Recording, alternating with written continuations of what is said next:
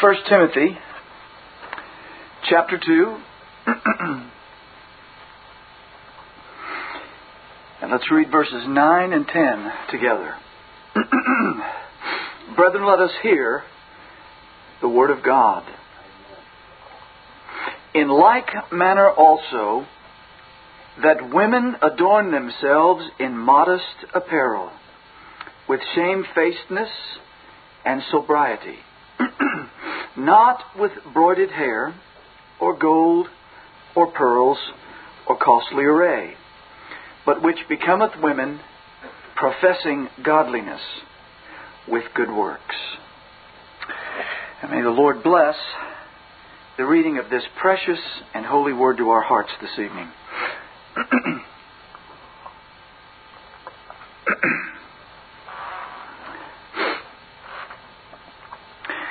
Modesty is a controversial issue. Any preacher who broaches this subject will no doubt be judged a legalist by one side or a libertarian by the other side. No doubt when anyone approaches this particular subject, hearers come with preconceived notions, and sadly in our day, rarely are they biblical notions. But it is inescapable that once we come to the issue of modesty, we will find controversy. Speaking against current fashion and popular trends is always difficult, and it is always costly for the man of God. Nevertheless, every God-appointed elder is on a course that divinely steers him toward a head-on collision with the thinking and the ways of this perverse and rebellious world. As Paul commanded Titus, and as we have seen for quite a number of weeks, he said, "Speak thou the things which become sound doctrine." So I am under a holy and loving obligation to instruct and edify you in a most delicate matter.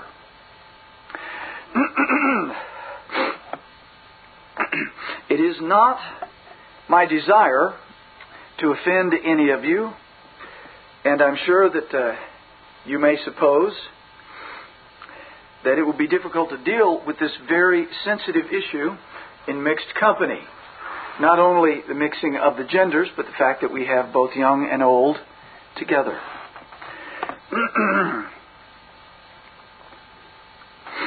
But modesty is a biblical subject. And I've done what I can to remove words that may be offensive. At least I have done my best to filter the best I know how. And I've tried to stick to biblical terms or those used by the godly Puritans. Now, that may still not be enough for some. And if this proves to be the case, you will have my sincerest apologies and regret for having failed my goal. Nevertheless, brethren, there are subjects that must be dealt with, and our day is crying for voices that are clear regarding this subject. You will have to be the ultimate judge of whether this is a clear voice or not, but it is at least attempting to be one in what appears to me to be a deafening silence. Now, while wrestling with a great controversy several hundred years ago, the Puritan Samuel Bolton said this, quote, "My main aim is to convince the judgment, not to irritate the affections. Lest while I seek to be helpful to grace, I might render service to sin. And while I endeavor to lead men to holiness, I should stir up men's corruptions, and so run in vain." It is my earnest desire, says Bolton, that what is here made obvious to the eye, the God of truth would make evident to the heart. Close quote. And brethren, this is exactly my own heart's desire. One of the reasons that this is a difficult subject is because there has been so little biblical teaching in the last several generations. And I cannot put the blame anywhere more clearly than the pulpits of our nation. So,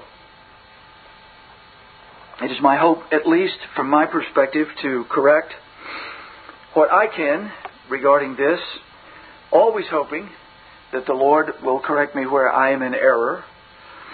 And I do pray that all of our hearts will be drawn to a very clear understanding that if there is nothing else to be said about modesty, it is a biblical doctrine which must be thoroughly studied.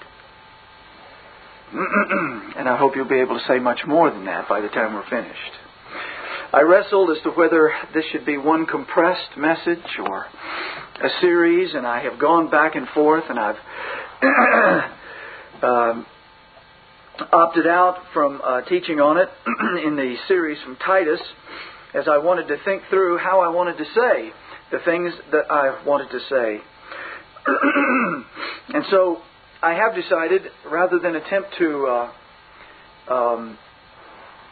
do too compressed or summarized a message and probably raise more questions than I would answer, I've decided to do several messages regarding this particular subject. Now, my object is not controversy, though, as I pointed out, it is inevitable when teaching on this subject. So I will follow the guideline set out by Vincent Alsop. Yes, another Puritan preacher. He said, quote, "Love will lend us one safe rule, that we impose a severer law upon ourselves and allow a larger indulgence to others." In other words, I will draw the tightest circle around myself and my own home, and will do what I can to leave you as much breathing room as you can find in the Scripture. The rule of our own behavior should be with the strictest, but that which we censure, that means that which we disapprove or rebuke, and others, a little more with the largest. Close quote. Now, moreover, as Paul says, love beareth all things, believeth all things, hopeth all things, endureth all things. So these things are offered in love. I have prayed, I have sought the Lord's face, and while this is a hot button issue, it is my hope and prayer that it be delivered with a pastoral love and encouragement, as opposed to a harsh and chiding tone. Once again, I will have to wrestle for great restraint, because I do believe with all of my heart that men are the heart and cause of this problem, beginning first with the pastors who refuse to take their responsibilities and teach this subject, and secondly with the fathers who have not either the the instruction themselves, and they can claim ignorance, or those who know and understand but do not have the backbone to love and guide the women in their homes. So, having said that, I do say with all of my heart, if you find the teaching and the conclusions here that I present in harmony with the Word of God, then you have no argument with me. Bow to God's Word and serve Him with joy and gladness. If you don't find them to be biblical, then you must, of course, reject them. But I say to you with all of my heart, once again, you must reject them only after careful, prayerful, biblical study and thought. Not simply, well, I heard a tape by Brother so-and-so, and he said something different. You should put him to the test of the Word of God as well. None of us escapes, or should escape, the scrutiny of the Lord's people and the Word of God. So, Christ's free men should not be bound by the opinions of men. And I will do all I can to steer away from the areas of my own opinions. I do have strong convictions regarding these matters, and there is a difference. Whatever your judgments after prayerful consideration of this matter, make sure in your own heart that you have obeyed the Holy Spirit, who commands, prove all things. Hold fast to that which is good. You are now responsible. The Holy Spirit has given you your charge. Prove all things, and may we hear and learn together from the Word of God. Now, brethren, Paul, in instructing Timothy regarding day-to-day life in the Church of the Lord Jesus Christ, says a number of very important things in this chapter. And he speaks regarding matters of prayer. He speaks about the glory of one mediator. And he speaks to men and speaks regarding prayer, and then takes up this issue in verse 9 of women and their adornment. So this message is entitled In Modest Apparel, taken from verse 9. And I will be interspersing throughout all of these messages some of the material from my own booklet. If you have not read it, I would encourage you to get a hold of a copy. We have them here for free. And read it carefully. And I will try to include a number of quotes from others, both who agree and disagree, regarding some of these matters. Though I want our hearts and minds to be drawn first and foremost to the Word of God. Now, before we go any further, we have to take a very basic approach here. We need to have a definition of modesty so that we can understand what's being said. As a matter of fact, when Paul says, in like manner, that women adorn themselves in modest apparel, the word modest there can actually be translated several ways and points not only to outward clothing, but to deportment, the way we act as well. And we'll look at this in more detail in the weeks ahead. We're not going to do a particularly in-depth study of this particular verse tonight, but simply introduce the subject, and then we will get down into the meat of the issue in the weeks ahead. But it is the word shamefacedness that actually is the strongest word regarding modesty. But several of the words that he uses here all work together to build a blessed case for this most important subject, and I fear one terribly neglected in our day. So let's begin with some definitions of modesty. First of all, I want to say, so that everyone gets a hold of this right away, the word modesty cannot be applied simply to the issue of clothing. Paul doesn't mean it that way. And we should understand it in its broadest sense. The word modesty means numerous things. And I want us to consider those for a few moments this evening. While clothing expresses one aspect of modesty, it is certainly not the whole ball of wax, so to speak. Let's hear some of the modern dictionaries. I've combined several modern dictionaries here, and they will give you some idea of the way the word is generally used.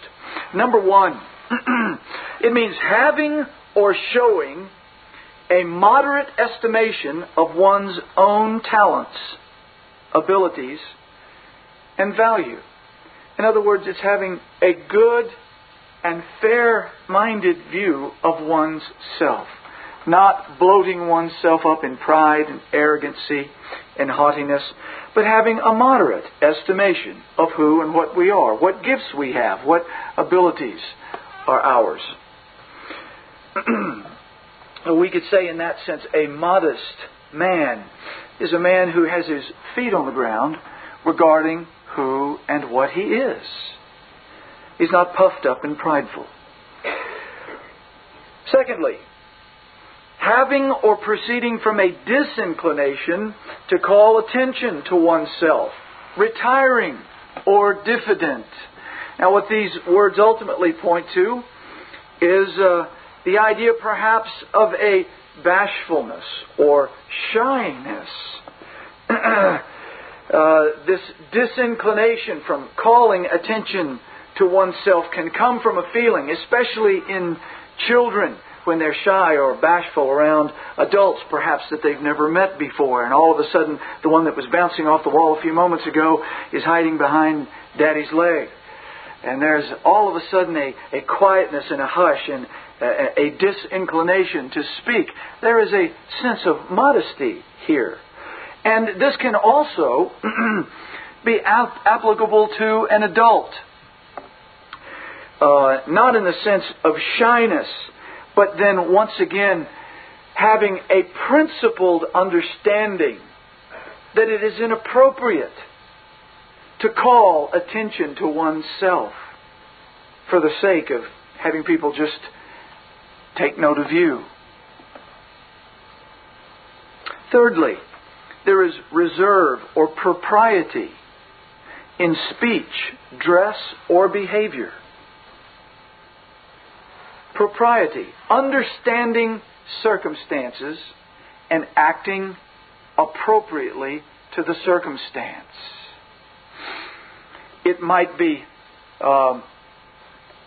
proper and appropriate dressing for me to be out in my backyard in a t-shirt and some worn jeans as I'm digging up elephant ears out of the backyard for my wife.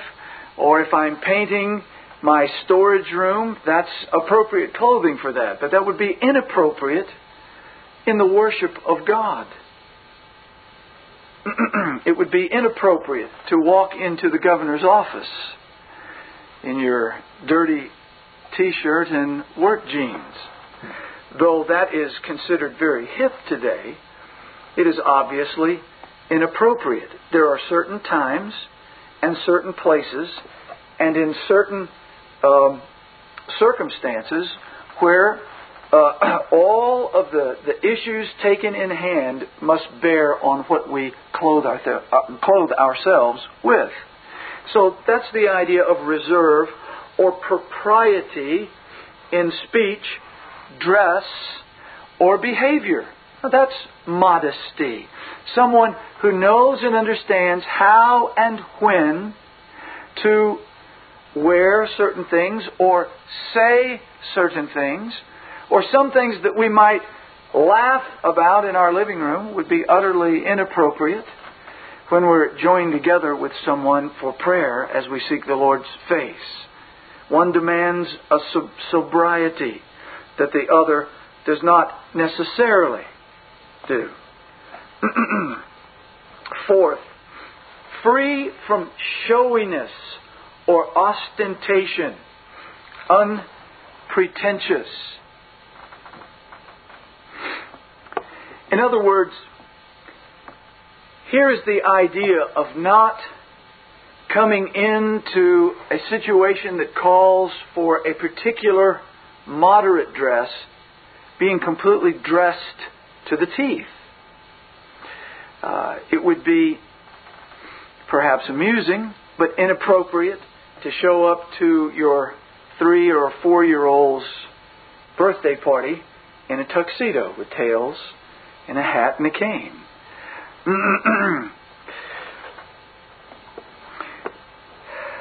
Showiness. Those that show up wearing extremely gaudy or extremely expensive clothing for the very purpose of having people look at them. Making sure we're always wearing clothing that has the right tag or the right name on it so people know how much we spent for it. Free. To be modest in this sense means to be free from that, free from showiness and ostentation, unpretentious.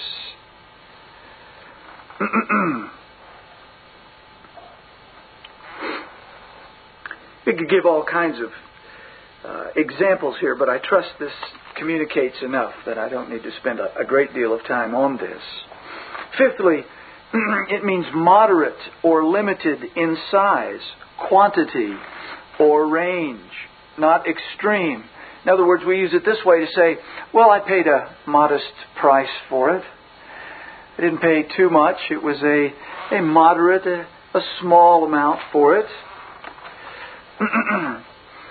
We might speak of a newspaper with a modest circulation.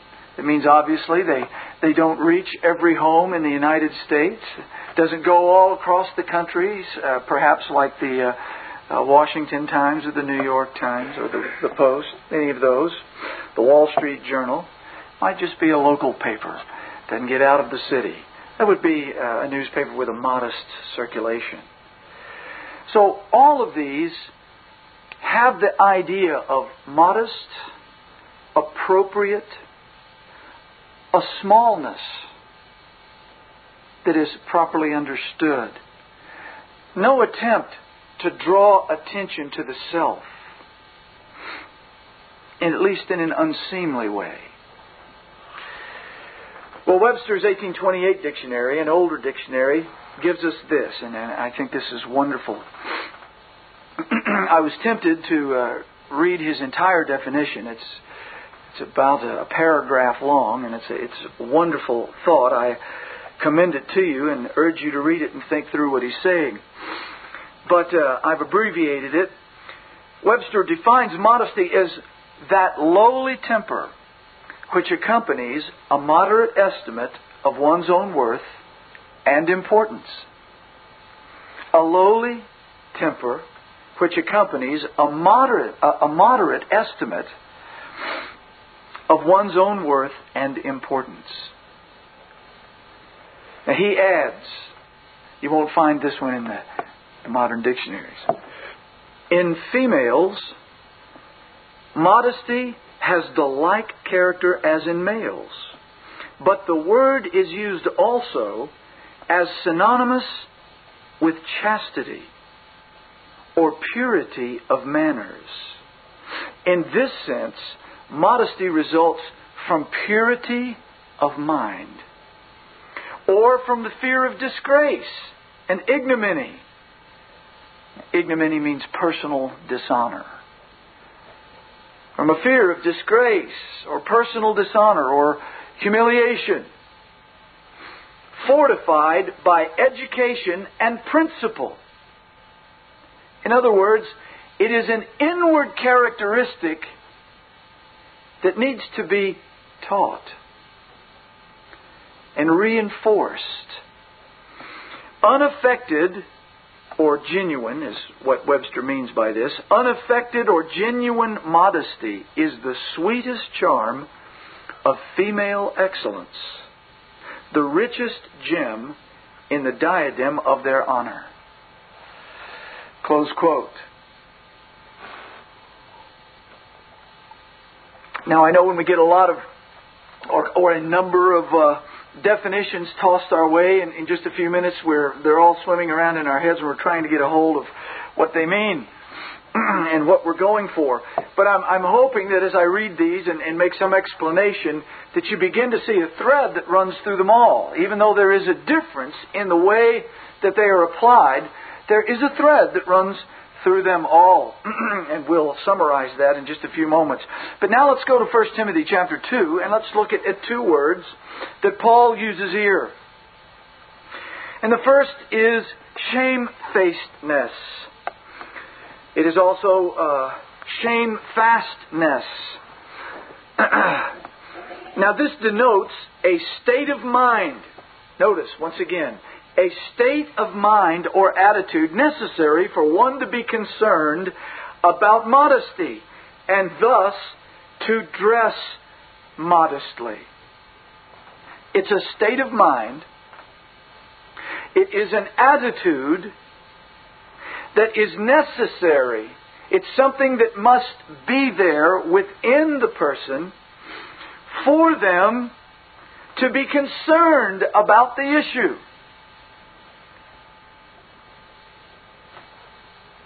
And thus to dress modestly. It means a moral feeling, a reverence. Brethren, it actually means an awe, a respect for the feeling or opinion of others, or for one's own conscience. And so, shame, self-respect, sense of honor.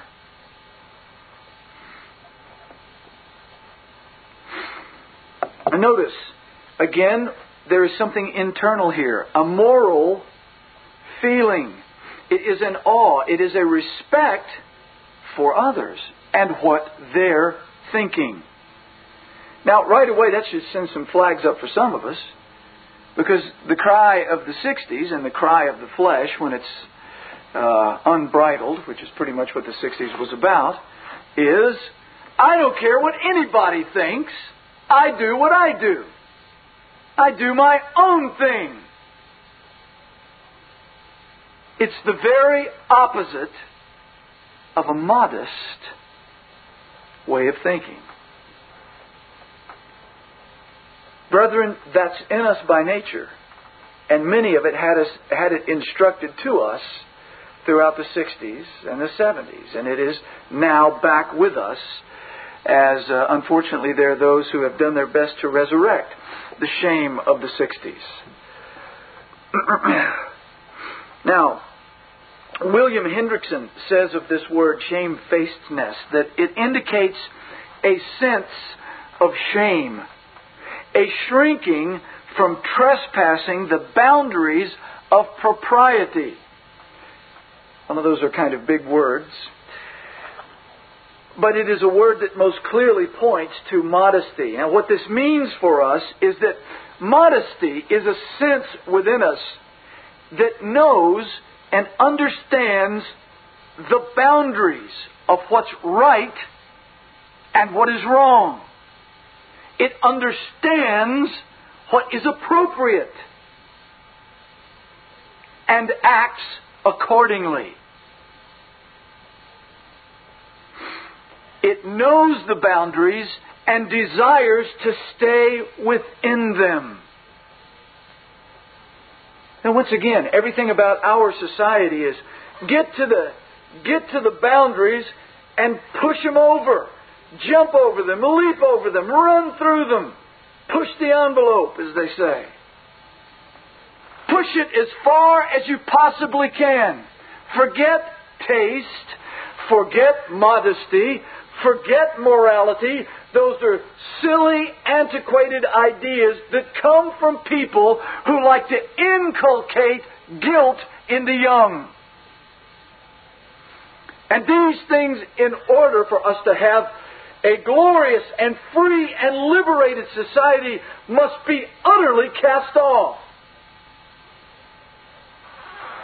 Brethren, read the interviews and you will see that the men who produce the television shows and produce the movies flatly will tell you that this is their purpose.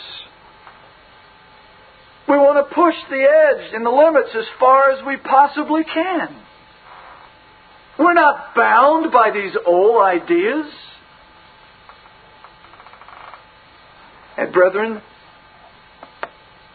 those who have pressed the boundaries have been instructing us for decades. We have lost this concept of shamefacedness. We have lost any sense of propriety. We have lost in our churches the idea of boundaries and a desire to stay within them. Why, that would be legalism. To say that there's actually standard that we ought to keep. I am amazed at how often over the years I've had men look me directly in the face and say, of course, of course, of course, we all believe in modesty. But they don't preach it.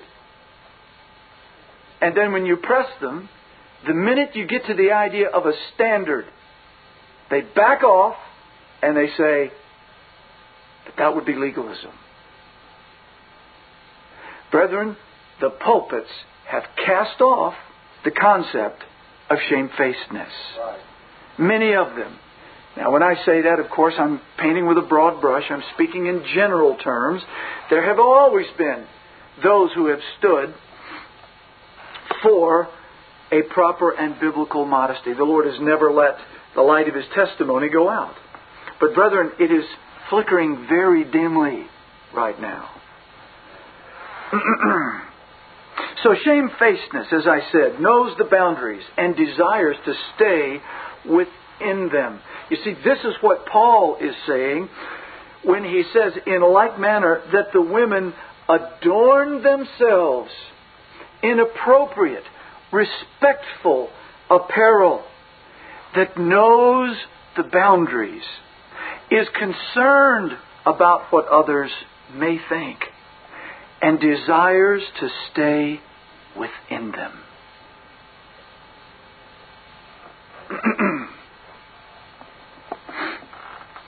The first question that must come to mind then is, do any of us think this way? Do any of us think that before we don our apparel,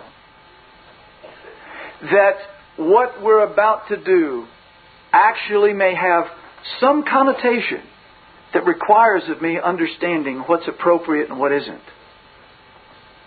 Few of us think that way.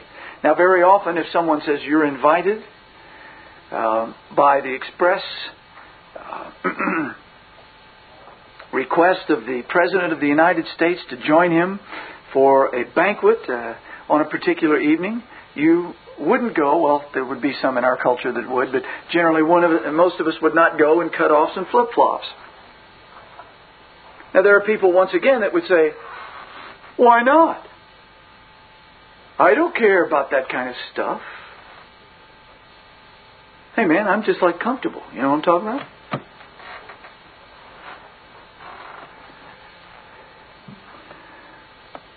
Sad to say, comfort, as we will see in the weeks ahead, is unfortunately the God that many of us bow to when we dress, rather than propriety.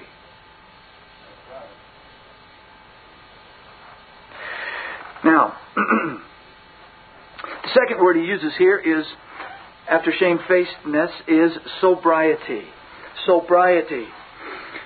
Sobriety has among its meanings the general one of good judgment, moderation, self-control.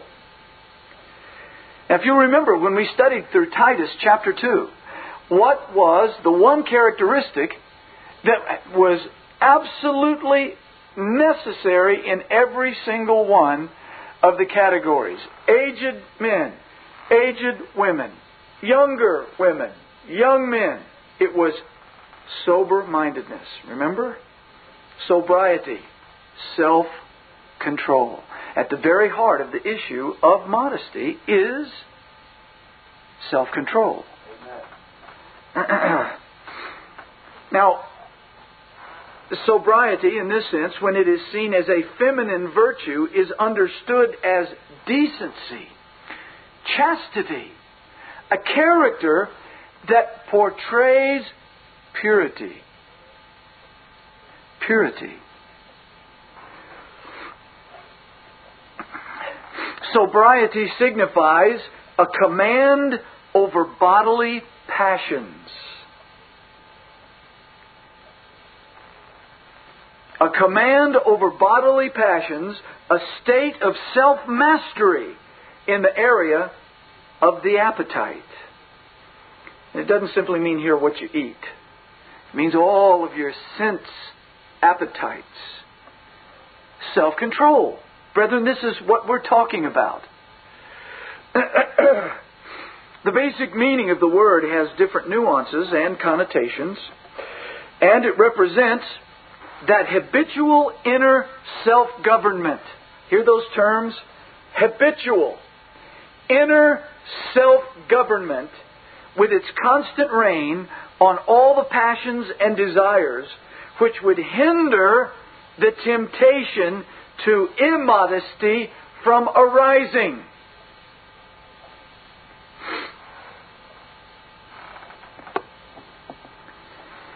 Now, even people that are not Christians can master a certain amount of self-government. People do it all the time. Athletes go into training, and they know there are certain things they can and cannot have for a certain period of time while they're getting in training for a particular season. And they can deny themselves those luxuries for the goal that they see as worth it. And all kinds of people can say, oops, let's see, we have a reunion coming up in 6 months. I need to lose 15 pounds. Right? And so they get to work on what they eat, and they do everything they can to wage the battle of the bulge. And they can do it. People do it all the time. People can stop smoking without hypnosis and without magic and elves and all the other stuff that they attempt to do after most of their other attempts fail. But there are people that can actually quit bad habits. All men are able to exercise at least certain levels of self-government. And what we're being told here is that this whole attitude is a self-conscious control. It is an habitual inner self-government with a constant reign on the passions, which would hinder immodesty from arising. The temptation comes, but there is something within me that says, no, this would be wrong, this would be inappropriate. And we can say, not now. Or even finally, no, not ever. There was a time when we had a society of women who knew how to say no to men and their advances. And they stood in it because they knew this principle. The government schools and Hollywood and the psychologists and the psychiatrists have helped us wash all that away. Where now it's abnormal not to give in to men's advances. There's something wrong with you if you want to stay pure. And brethren, that assault comes at us from every form of media in this country. Right. It wages a war against inner self-government that says no to what the Word of God defines as evil.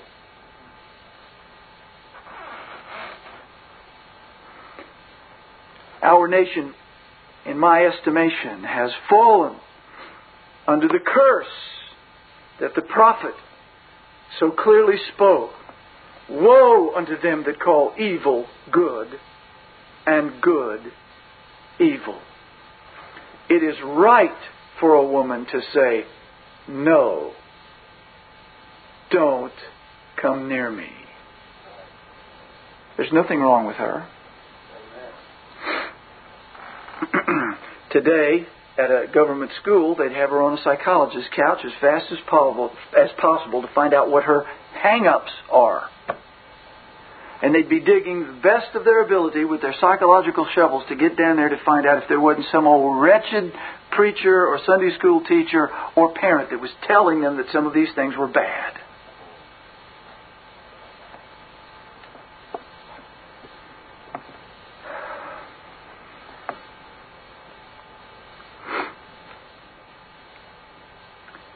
One commentator says that, in effect, Paul is saying that when such attitudes self-consciously control a woman's mind, the result is evident in her modest apparel. So what we're talking about is an inner self-government that speaks by what it wears.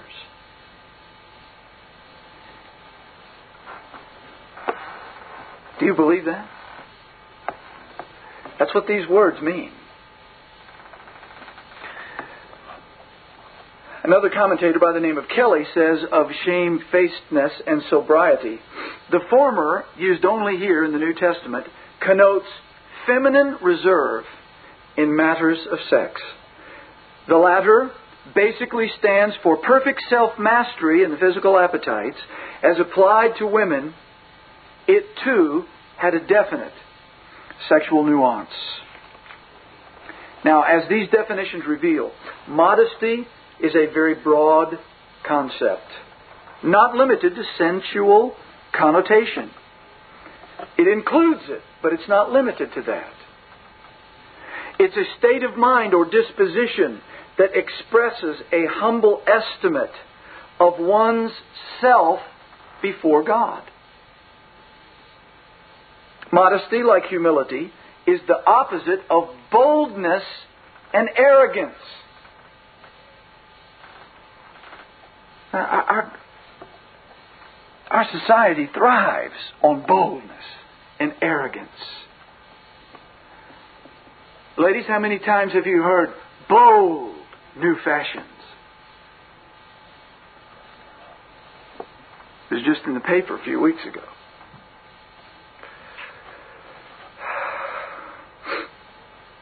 Moral purity, like humility, will not exhibit sensuality any more than a spirit of showing off or putting on airs.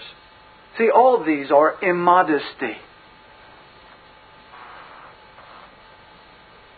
For someone to come in here absolutely dressed to the teeth, so that he's stuck out or she's stuck out like a sore thumb, wearing incredibly expensive and garish clothing, that would be immodest. As well as if someone came in here in a miniskirt and fishnets. So don't get stuck just on one aspect.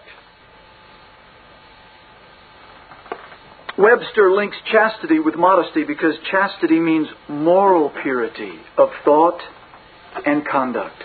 Moral purity of thought and conduct.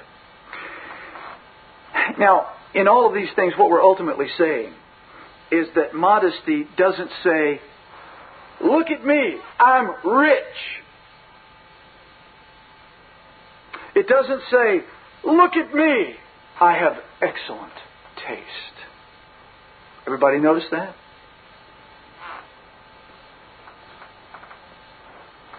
It doesn't say, look at me, I'm provocative.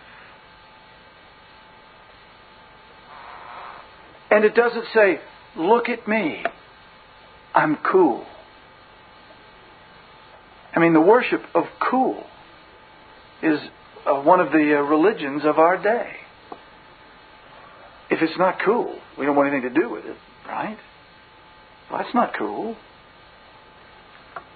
If it's wonderful, it's cool. But you see, as God's people, we're not here to be cool. This Reformation audio track is a production of Stillwater's Revival Books. SWRB makes thousands of classic Reformation resources available, free and for sale, in audio, video, and printed formats. Our many free resources, as well as our complete mail-order catalog, containing thousands of classic and contemporary Puritan and Reformed books, tapes, and videos at great discounts, is on the web at www.swrb.com.